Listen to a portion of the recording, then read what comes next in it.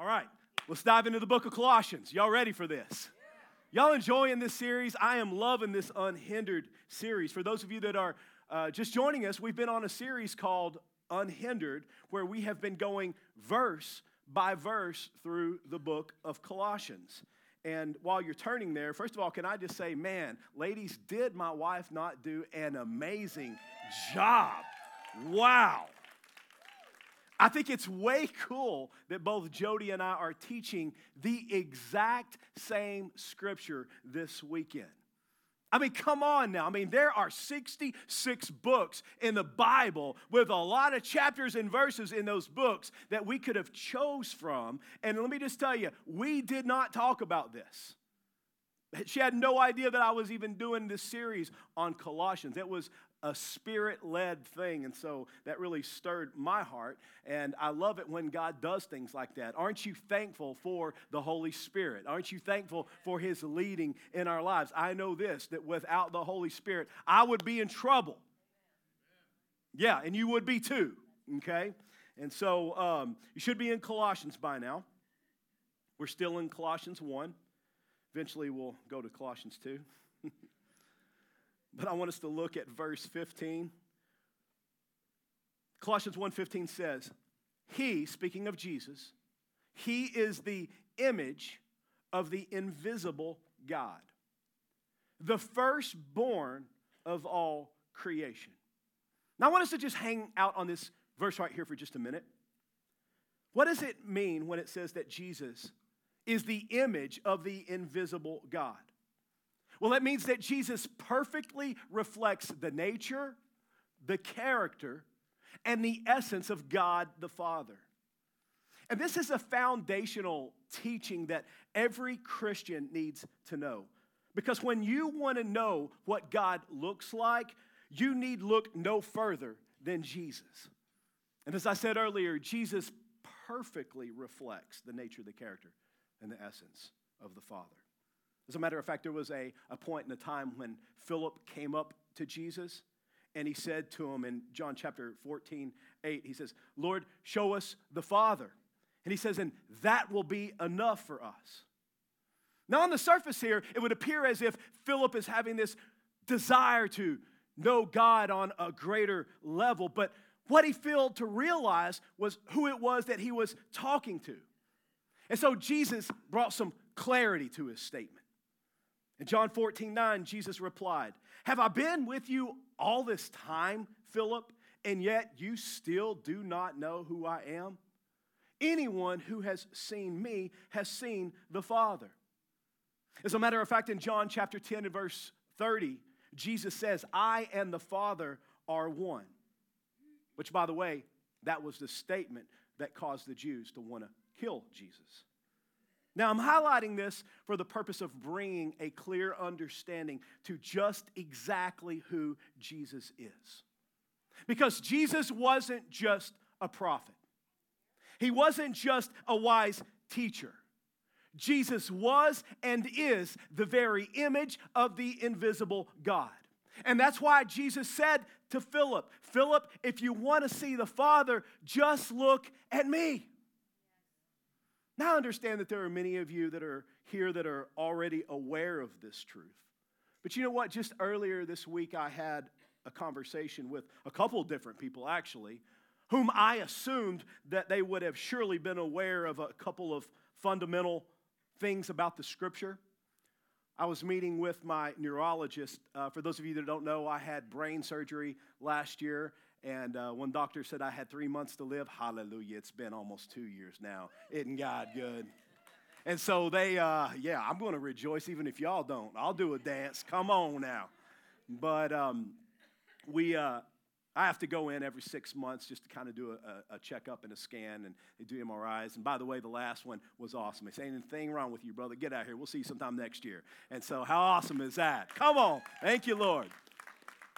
But at the end, he was giving me the results, and it was really good. And there was two neurologists in there. One of them who's probably, I'm going to guess, somewhere around 32. The other one, my neurologist, maybe around 67. And I always offer to pray for my neurologist at the end of every time together. And I say I offer. I don't know that I so much ask as I just say, come here, brother, let me pray for you. And I just put, he's like, oh, okay. And, but I think he's kind of used to it by now. But we went ahead and I was praying over him. And when I got finished praying with him, he looked at me and he said, hey, he said, did you know where the rainbow originally came from? And I'm like, oh boy. And I said, well, as a matter of fact, I do. He said, yeah. He says, my wife just told me this a few weeks ago, but it's a promise from God that God will never flood the earth again. He said, did you know that? And of course, I reminded him that I was a pastor. And he said, I didn't know that. And then I'm sitting there thinking, wow. And I look over and there's the young neurologist who's probably maybe about, 32, like I said. And I said, you know that, right? I said, about the flood. He goes, no, I've never heard that before. So now you have a millennial and a boomer, both very smart people, doctors, but neither one of them had ever heard about the flood and God's promise of the rainbow as a sign that he would never flood the earth again. Now, I tell you this because I can promise you that there are some listening to this story and what I just shared with you, that there are some even in this church right now that you didn't know that. That just now you became aware and said, well, I didn't know that. So if you ever hear me teach something and it's a truth that possibly many of you in this room have known from years or decades, great. Then amen me whenever I share it. But just know that on any given Sunday, there's going to be those who are going to walk through our doors that this is the first time that they have ever heard this truth. And as a pastor who is very much concerned with reaching them, I'm going to take the time to teach it, okay? Is it okay to lay that out there? Because I get these looks sometimes, and maybe it's just me, when I lay out an elementary truth. I mean, some of y'all, I know you learned it 30 years ago, but there's someone that's in there that's holding on, and they're sponging it up, and it's transforming their life, just like it transformed your life 30 and 40 years ago, or 15 years ago, or 5 years ago. Are you with me? As a matter of fact, let me just share a statistic with you that I came across this week, and especially in regards to what we're teaching today. Christianity Today, that's a publication, a nonprofit organization that writes articles. They conduct polls and things of that nature. They found that 37% of Christians did not believe that Jesus existed before his birth in Bethlehem.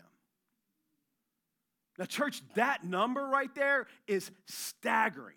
And this poll wasn't taken from the secular world. It was taken from those who claim to attend church at least 4 times a month. Well, if that 37% would have read the exact verse that we're going over today, they would know the truth that Jesus existed before all things. Because right after what we read here, that he is the image of the invisible God, it goes on to say that he is the firstborn of all creation. What's that mean? Well, it means, first of all, that Jesus, he wasn't created as some mistakenly believe. Instead, it emphasizes his preeminence and authority over all creation. And of course, this right here would have been a language that the church at Colossae would have completely understood, because in Jewish culture, the term firstborn, that referenced the highest status and privilege in a family. And so whenever we say that Jesus is the firstborn of all creation, we are declaring his supremacy and his sovereignty over the entire created order. Now, I want you to hang with me on this, because it's important that you have a right understanding of who God is. In Isaiah chapter 9 and verse 6, and by the way, this is a scripture that you often hear quoted near Christmas time. It says, "For to us a child is born, to us a son is given." Now, who's it talking about here? Come on, somebody. It's talking about Jesus. And it says, "And the government shall be upon his shoulder." That's the preeminence. I know that's a $2 theological word for you, but that's what that's talking about right here. It says, "And his name shall be called." Now, pay attention, because if the prophet is about to tell you, like, some of his names, then listen to what it says. "Wonderful Counselor, mighty God, everlasting what? But there's a son born unto us.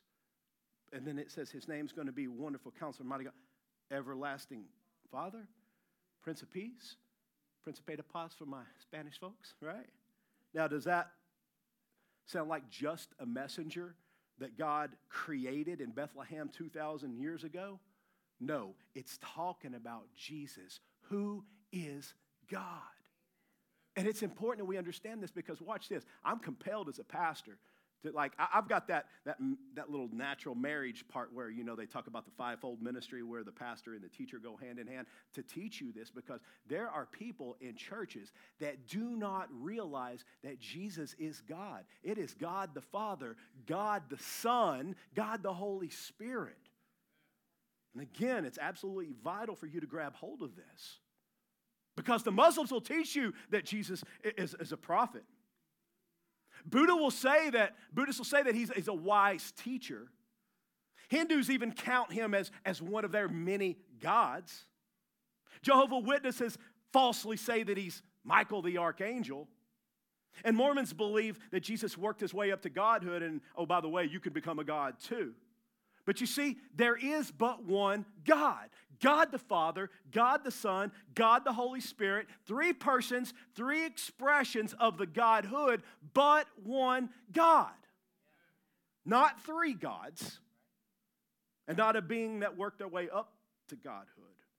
Jesus existed before all things, and all things exist through him and for him, which we'll get to here shortly in verse 16. But back to where it says he is the image of the invisible God, the firstborn of all creation. This truth needs to be taught. And the truth is this: Jesus was and is God in the flesh. Listen, this just isn't a theological concept for scholars and theologians. This is the bedrock upon which we build our relationship with God. Like this truth lays the cornerstone of our faith.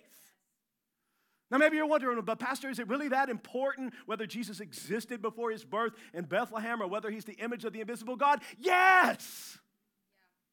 See, this truth, it's what profoundly shapes our understanding of God's love and his redemptive plan. As a matter of fact, it's what develops our identity as his children. I mean, when we grab hold of this truth, we begin to comprehend the depth of God's love for us. Why? Because God didn't just send a messenger. He came himself. He entered our human experience, sharing in our joys and our sorrows. He walked our paths and felt our struggles. It's through Jesus that we see that we have a God who is not distant or detached, but one who's intimately involved in every aspect of our lives. He understands our sorrows. He rejoices in our joys, and he walks with us through the valleys and the mountaintops. Hebrews 4:15 says, "For we do not have a high priest who is unable to emphasize with our weaknesses, but we have one who has been tempted in every way, just as we are, yet he did not sin." Now, this scripture right here has always hit me in the heart. Because God could have chose to design his redemptive plan any way, like countless ways, any way that he wanted to because he's God. But what did he choose to do? He chose to come to the earth in the same manner that you and I came. Born as a baby, growing up as a child, having experienced some of the same things that you and I have experienced, plus much, much more. He felt hunger and thirst. He knew what it was like to be rejected and experience betrayal and the sting of pain. He experienced the same temptations that we do every day, yet crucially, he never sinned. Now, how does that affect our relationship with him? Well, it does in every way. Because when we pray to Jesus, we aren't approaching a God who can't relate to our lives. We are coming before a compassionate Savior who knows exactly what it's like to walk in our shoes. And I don't know about you, but that right there just stirs my heart and my affection toward my Heavenly Father. Amen? I mean, to know that my Jesus experienced the full spectrum of emotion, of human emotion. And then he went out and beautifully demonstrated how to love unconditionally, to forgive relentlessly, and to serve selflessly. Well, that right there, that's a God that I want to give my whole heart to. Amen? Friends, Jesus became Emmanuel, God with us. And then he gave us the promise of his precious Holy Spirit, who is not only with us, but as followers of Christ, his Spirit now dwells within us. And it empowers us to reflect his nature and his character and his essence to the world around us. Now let's look to the next verse, Colossians 1, verse 16. It says, "For by him all things were created." Now again, remember, this is talking about Jesus. By him, all things were created, in heaven and on earth, visible and invisible. We'll talk about that in a minute. Whether thrones or dominions or rulers or authorities. So let's just pause here for a minute. Paul is telling the Colossians that all things were created by Jesus. And then he goes on to clarify just exactly what that means. He says that Jesus created the heaven. He says that Jesus created the earth. And then he goes on to say that Jesus created both the visible and the invisible, whether thrones or dominions or rulers or authorities. Now, what's all that mean? It means that Jesus created all of the things that you can see, but he also created all of the things that exist beyond our physical senses. This encompasses the things that aren't necessarily perceivable with our five senses. It means that Jesus created not only the things that you can see, but the things that you cannot see, they're even more real than what you can see, taste, touch, or smell. This includes things like spiritual beings, such as angels and demons. Now, if there's some of you here and you say, well, Pastor, I don't believe in such a thing as demons. Well, you know what? That just tells me that you've never raised teenagers. If you know, you know. Hashtag, right? But the point here is for you to recognize that there's more to this life than what you see. As a matter of fact, the unseen realm, the spiritual realm, that's part of the eternal. The things that our five senses can perceive, those things are temporary. Now, let me just get practical with all this, because I know I've been throwing a lot of theological language your way, but you need to see how all of this right here hits home and hits where we live. You see, whenever we grab hold of the truth that Jesus is the image of the invisible God, not some distant deity, but God himself in human form, it transforms the way that we live. For example, it changes the way that we parent. You know why? Because it causes us to emphasize with our children's struggles, which leads to us becoming more compassionate parents. Listen, our youth, I know I was just giving my youth a hard time, but our youth are dealing with things that we never had to deal with at their age. I mean, a student can make a quick, senseless post on social media about another student and destroy that student's reputation just like that overnight. Look, hey, if we wanted to have that kind of exposure at our age, we had to climb to the top of a water tower with a can of spraying paint, right? Hello? And that was too much work. Plus, some of us are afraid of heights. But our youth, they're dealing with things that can have a profound effect on their mental health and their well-being.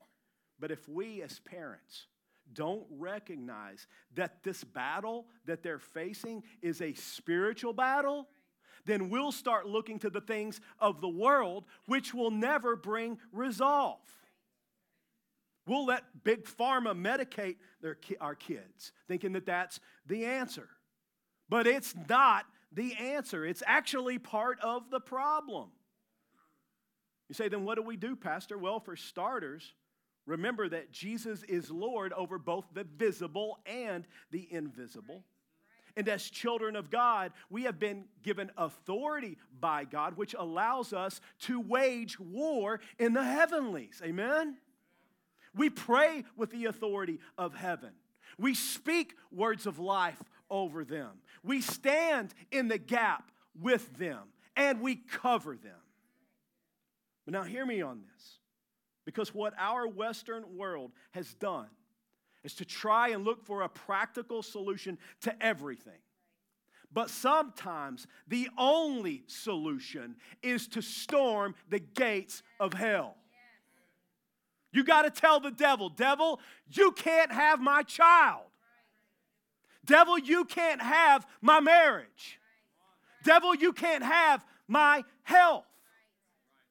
Listen, I'm not saying that there aren't things that we don't need to do in the natural, but I'm saying that there are just some breakthroughs that they're only going to happen through the supernatural. Y'all catching this morning? I remember whenever the disciples came to Jesus and they were trying to cast out a demon out of a young boy. Maybe you know the story, but they were unable to. But then Jesus came along, prayed for him, took authority over that spirit, and the demon left him.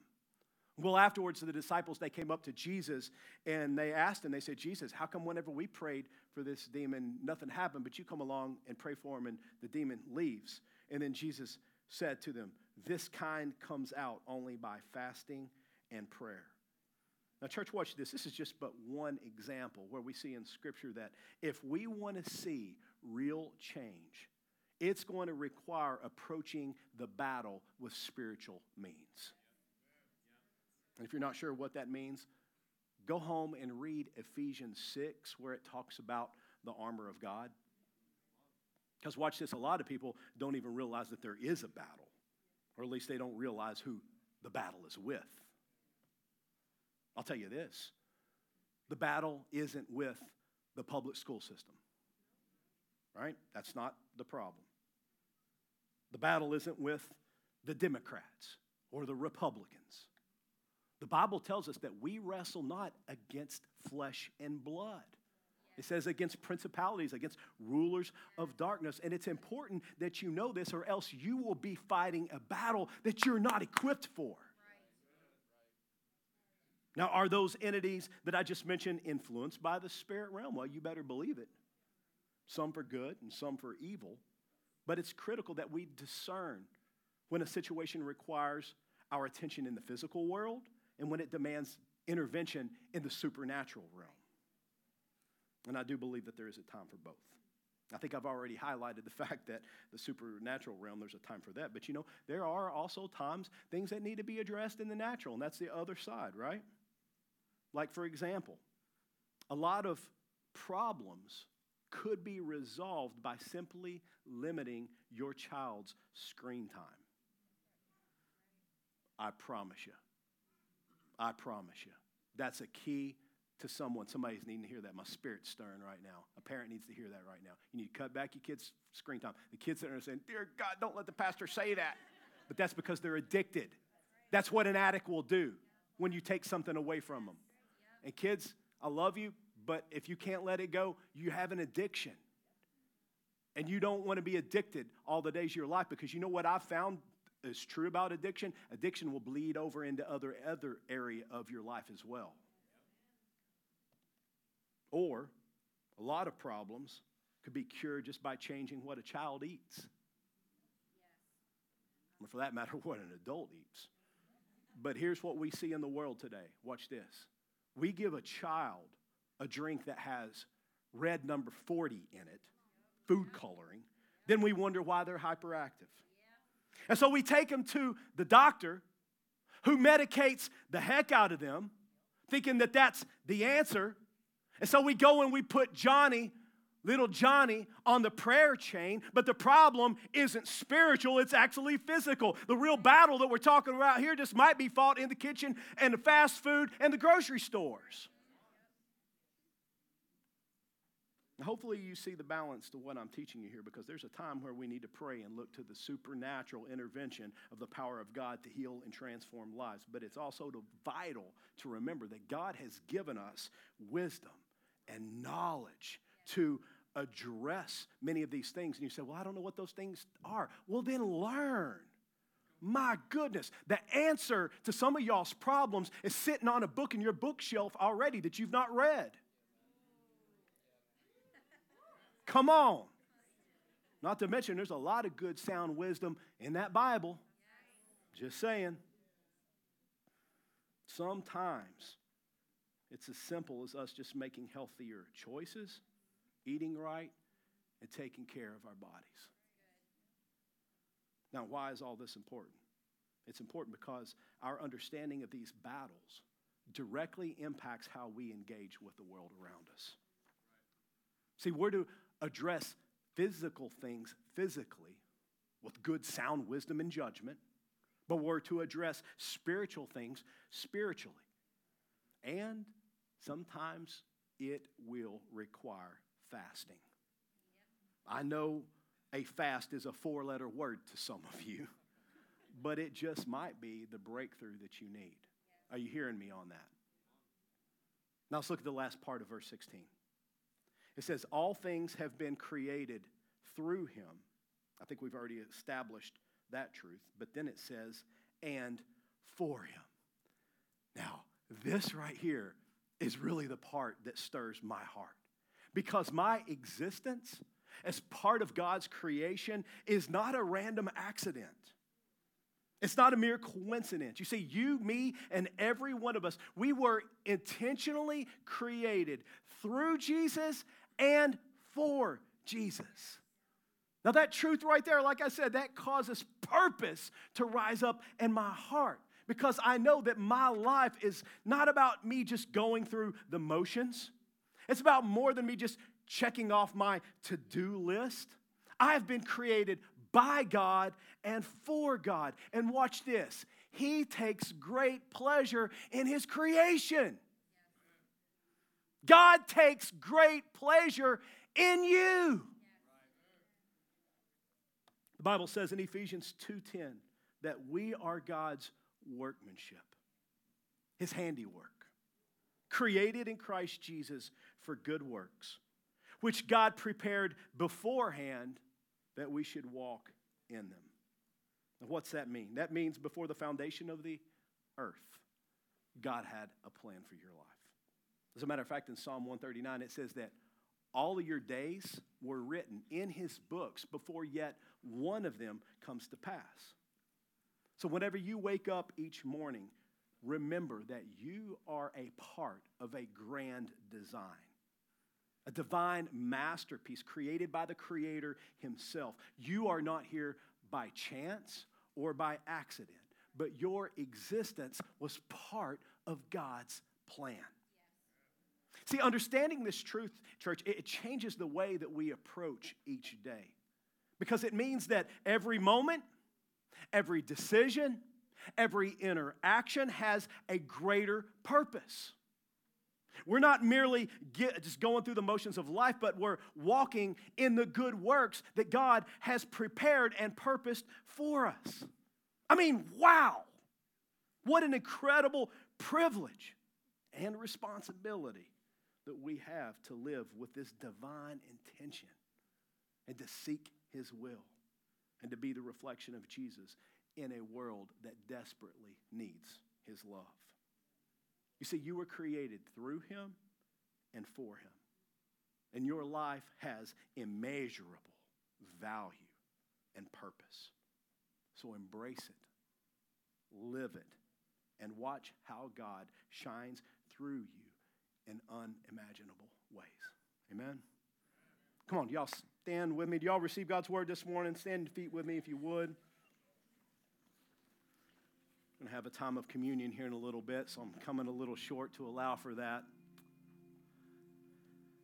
Listen, I know that today I predominantly was sharing a message that was for Christians, but I hope you caught the truth that you were created by God and for God. And today you can choose to step into that purpose. But it all starts with an acknowledgement that you need a Savior. Romans 3:23 says, all have sinned and fallen short of the glory of God. Now watch this. If that was the only verse that we had in the Bible, like that would be bad news right there in and of itself, right? Because falling short of God's glory, which we've all done, means that we don't get to go to heaven, but instead hell. But thankfully, Jesus paid the price for our sin. Romans 5:8 says, but God demonstrated his own love towards us in this, that while we were still sinners, Christ died for us. But watch this. And that's good news, by the way. Come on, I said that's good news. But watch this. You've got to choose that gift of salvation. What does that mean, Pastor? That means you've got to repent of your sins. That means that you've got to trust God and live a life that is God-centered, and he will forgive you.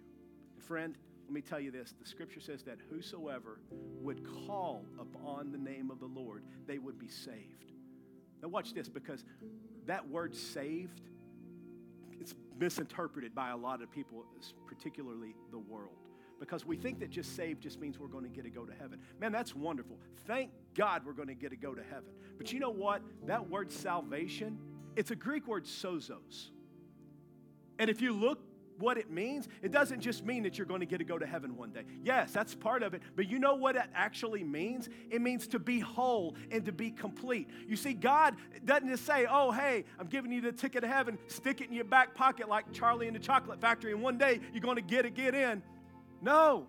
God wants to start a work in your life now, and it's even beginning now.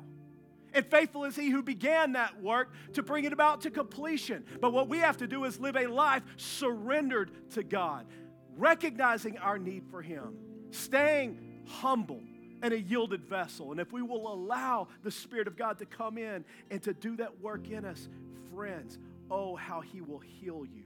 Oh, how he will use you. You see, that's what salvation means. So when we say, I'm saved, that's not just me saying, hey, I'm going to heaven. I surely am. But you know what? I'm saying I'm whole. I'm complete. Because all of my broken pieces in my life, I couldn't put them back together again. Come on, Humpty Dumpty said on the wall, Humpty Dumpty had a great fall. All the king's horses and all the king's men couldn't put Humpty back together again. You've heard me say it before. While we look into the king's horses and the king's men, we need to look to the king. Jesus can make you whole. Jesus can take those shattered, broken pieces of your life and he can put it back together again. And so if you're here this morning and you're broken, you ended up in a good place because God saw to it that a minister of the gospel is standing up here and looking you and you and you right in the eyes and saying, he loves you. For God so loved the world that he sent his one and only Son, that whosoever would believe in him, they would not perish, but they would have everlasting life. You know what everlasting life means? Not the moment you die, but the moment you believe. So I want to ask who is here this morning, and you say, I believe, and I want to put my faith in Jesus Christ. I've tried putting my faith in the things of this world. I've tried putting it in. Maybe you've put it in celebrities. Maybe you've put it in a sports team. Maybe you've put it in your job. Maybe you've put it in a friend. Maybe you've put it in yourself. But none of it's worked. And friend, I'll tell you, it won't. Like if you're saying, hey, I'm doing good, guess what? That's a counterfeit that you might have got to pass a few times, but eventually it's going to come crashing down. I assure you. I'm saving you the crash. Jesus is the one and the only one who can heal you, who can fill you, who can save you, now that you know what that word means. And so if you say, I want that salvation, I want Jesus. If that's you, I'm going to ask you to put your hand up right now. Because I know that, yeah, hey, praise God. Come on. I love that. Somebody said, yeah. Who else? Who else? You're here. There's some of you that's here that you've been in church for a long time, but you've really never fully surrendered your life to God. Like you believe that Jesus is Lord, but you've truly never repented of your sin. Friend, can I just tell you what repentance means? It doesn't just mean I'm sorry. It means that you do a 180 and you go the other direction and you change your mind. And the reason you change your mind is because you believe that God is better. You believe that He has something better than what the world has to offer. What profit a man if he gains the whole world, yet loses his own soul? Friend, Jesus is everything you will ever need. So if there's anyone else, I can see a few hands that went up. Anyone else that wants to join and say, I'm in on that. I'm going to lead you in a prayer right now. We're going to all confess our need for a Savior right now. Anyone else want to join in with those that says, hey, I'm in.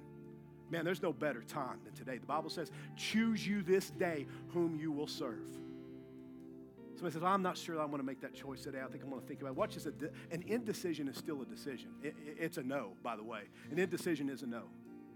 You, friend, are not promised that you'll have this opportunity again. You say, man, that's fear-mongering, Chris. No, I'm just a realist.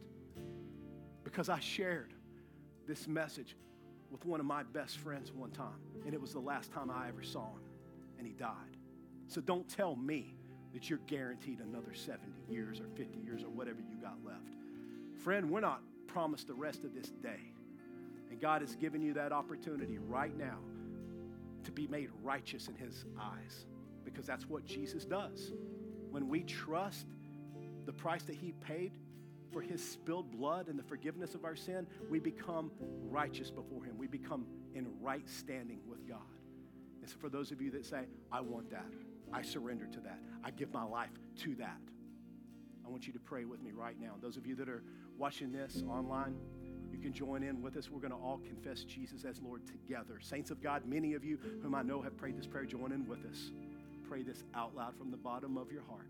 Pray, Lord Jesus, I know that I was born a sinner in need of a Savior. And so I ask you, Jesus, be my Lord. Forgive me of my sin. Help me to turn from it. Jesus, I believe that you are the Son of God, that you died on the cross for the sin of the world. Jesus, I believe that you rose from the grave, just as your word says. And now I want to live my life to know you and to make you known. In Jesus' name, amen.